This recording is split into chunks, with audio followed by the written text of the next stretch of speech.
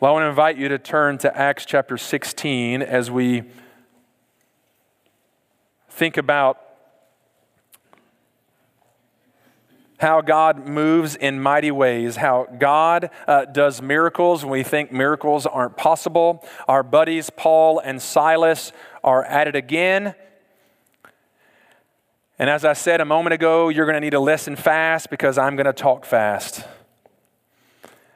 In Acts 16, Paul and Silas are in Philippi, right? The city named after Philip of Macedon, the dad of Alexander the Great.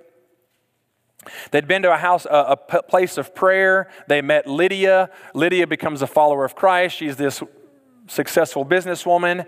Now, in Acts 16, verse 16, they go back to the place where they met Lydia, the place of prayer. So pick it up with me. As we were going to the place of prayer, we were met by a slave girl who had the spirit of divination and brought her owners much gain by fortune telling. She followed Paul and us, crying out, "These men are servants of the Most High God, who proclaim to you the way of salvation." And this she kept doing for many days. Paul, having become greatly annoyed, praised the Lord for that line right there. Everyone's human. We all get annoyed. And so he turned to her and said to the spirit, "I command you in the name of Jesus Christ to come out of her." And it came out that very hour. But when her owners saw their hope of gain was gone, they seized Paul and Silas and dragged them into the marketplace before the rulers. And when they had brought them to the magistrates, they said, "These men are Jews, and they are disturbing our city. They advocate customs that are not lawful for us as Romans to accept or practice." The crowd joined in attacking them, and the magistrates tore the garments off them and gave orders to beat them with rods. And when they had inflicted many blows upon them, they threw them into prison, ordering the jailer to keep them safely. Having received this order, he put them into the inner prison and fastened their feet in the stocks. So Paul and Silas, Timothy and Luke are still in Philippi. Lydia and her family have accepted Christ. They go back to this place of prayer, and while they're there, this little girl comes up to them who's possessed by a spirit, the spirit of divination, which means she can tell the future. She's a fortune teller. And this word in the ancient Greek for her sort of affliction, this word divination comes from two Greek words, from the word spirit and the word python. Now those don't seem to kind of go together. But in ancient Greek culture, the great god, little g, Apollo, was said to have embodied the python. And the priestess in the temple of Apollo was said to embody that spirit, the spirit of the python. And anyone who had the spirit of the python was a fortune teller, could tell the future. And so the cultural context here in first century Greece was that this young girl had been possessed by the spirit of Apollo, so she could tell fortunes. And so she tags along. She joins the prayer meeting. And while she does, she cries out, not like whispers it to everybody, kind of under her breath. No, she's yelling out to the crowd, "These men are servants of the Most High God." Is that true? Yes, thank you. No trick questions today. They are servants of the Most High God, and these men, are proclaiming the way of salvation. Is that also true? Yes. So here you have this demon-possessed girl who is telling the truth about Paul and Silas, Timothy and Luke. Is that a good thing? Maybe. One trick question. Yes, right? Paul himself says it doesn't matter who proclaims the gospel as long as the gospel is being proclaimed. However, in that little region, in that culture, it might be a little odd. It might hinder Paul and Silas's witness if this demon-possessed girl is vouching for them. Do you see how that might be a little bit of a problem?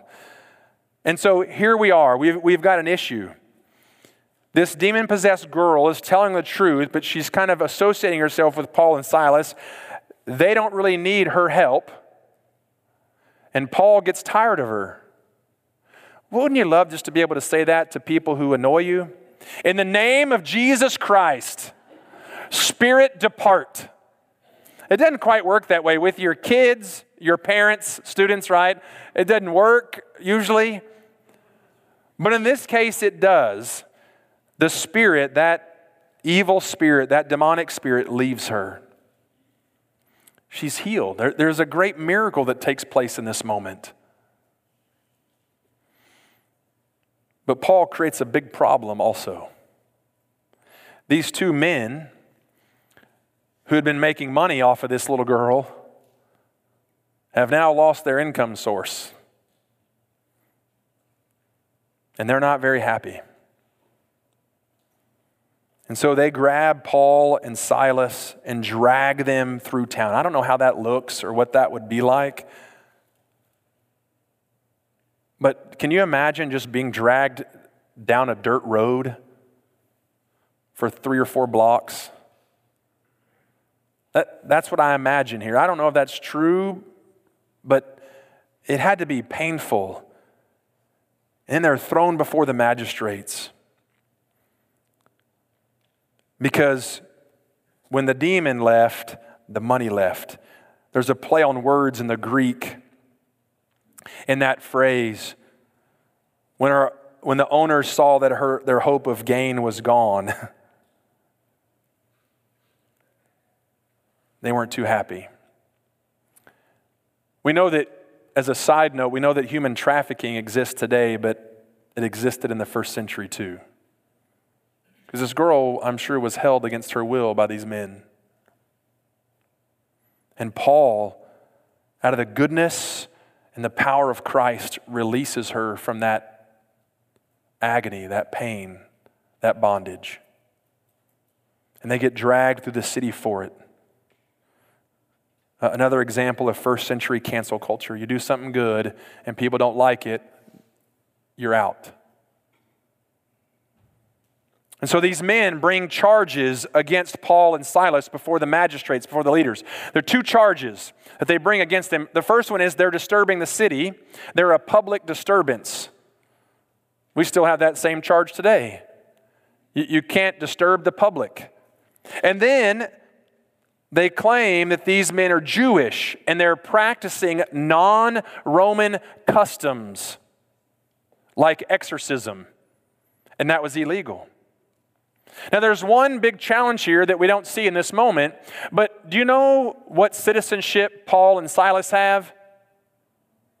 Roman, thank you very much, from the back of the room. Paul and Silas are Roman citizens. Remember, like 4 weeks ago, I said, hey, Paul grabbed Silas, and one of the reasons he grabbed him, he brought him along this journey, is because he was a Roman citizen. For most of us, that doesn't matter, but right here it matters. Little things matter. Because Paul and Silas are Roman citizens, and in a few minutes, that's going to make all the difference in the world. And so they're arrested, they're beaten with rods, and they're thrown into the inner prison. And what do they do in that moment? Do they huff and puff and complain and try to scheme? Do they bug the guard to let him go? Do they talk about how they could have done differently? Do they compare scars? No. They start worshiping. They're singing. And so look with me at verse 25. About midnight, they were praying and singing hymns to God, and the prisoners were listening to them. And suddenly there was a great earthquake, so that the foundation of the prison was shaken. And all the doors were open, and everyone's bonds were unfastened. When the jailer woke and saw the prison doors were open, he drew his sword and was about to kill himself, supposing the prisoners had escaped. But Paul cried out with a loud voice, "Do not harm yourself, for we are all here." And the jailer called for the lights and rushed in. And trembling with fear, he fell down before Paul and Silas. Then he brought them out, and he said, "Sirs, what must I do to be saved?" And they said, "Believe in the Lord Jesus, and you will be saved, you and your household." And they spoke the word of the Lord to him and to all who were in his house. And he took them the same hour of the night and washed their wounds, and he was baptized at once, he and all his family. Then he brought them up into the house and set food before them, and he rejoiced along with his entire household that he had believed in God. Paul and Silas at midnight were not complaining. They were not scheming. They were not worried about what would happen or why they got arrested, not blaming the world. No, they were singing and praising God. Let me remind you that your witness is most powerful in times of difficulty. How you respond in difficult moments speaks volumes to others about your faith. Your witness becomes real in those moments. They could have been doing a lot of other things, but they chose to honor God in that moment, to lay their requests before him, to sing praise and thanksgiving to him, loud enough for others to hear and to listen. Do you sing loud enough for others to hear? Well, that's a different sermon. So that their witness would be heard. And so what can we learn from this moment in jail? Well, first of all, worship changes our attitude. When you and I seek to praise God, when we seek to turn our attention to him, to thank him, to celebrate him, to love him, to express our love to him, it changes our attitude. It may not change our circumstance, but it changes our attitude. And Paul and Silas were focused on the ever-present task of representing Jesus well. What are you focused on today? What will you be focused on at 2:30 this afternoon? What will you be focused on Thursday at 1:30 in fifth period? Or sixth, whatever it is. Don't get bogged down in the detail. What will you be Thursday morning at that meeting? Are you focused on the ever-present task of representing Jesus well? Trusting him, sharing his message, calling on him, declaring his greatness to others. When you and I focus on Jesus and his power, we have peace and comfort. Our attitude changes. But it also helps change others because our worship can be a witness. Their worship was a witness to those other prisoners and was a witness to that jailer. Here's a man about to commit suicide because of this earthquake, and somehow, I don't know how God did that, but he not just like opened the doors, but all the chains fell off too. And so this jailer took his job seriously and knew that if he failed and those prisoners escaped, he was going to be dead. And so he was just fast forwarding the process. And they stop him. They yell out, "We're all here." Do you know the amazing part of that? It wasn't just Paul and Silas still in the prison. No, Paul and Silas must have had some level of impact on those other prisoners while they were singing and praising that none of them left either. Your worship is a witness. How you live your life with an attitude of worship speaks to other people. And so in that moment, he pulls them out of the cell and he says, "What must I do to be saved?" And Paul and Silas give a very simple answer. It's very simple to have eternal life. It's very simple. It's not always easy, but it's simple. Believe in the Lord Jesus and you will be saved. Believe in Jesus Christ. Now, this is the wild part of the story. Like, demon-possessed girl gets healed, earthquake opens everything up. Yep, I'm good with that. Like, God can do mighty things. But this is the part I'm baffled by, because I know in our church family we have some law enforcement related people at various levels. But when in our circumstance would an officer of the law take a prisoner out of prison to his house and have dinner with him and clean his wounds and let that prisoner share a message with his entire family? That would never happen today. That's the miracle of this story. Beyond earthquakes and demon-possessed girls, an officer of the law brought a prisoner to his house. Who are you bringing to your house? It's a great question for all of us. Who are we inviting into our house so they can hear the message of the gospel?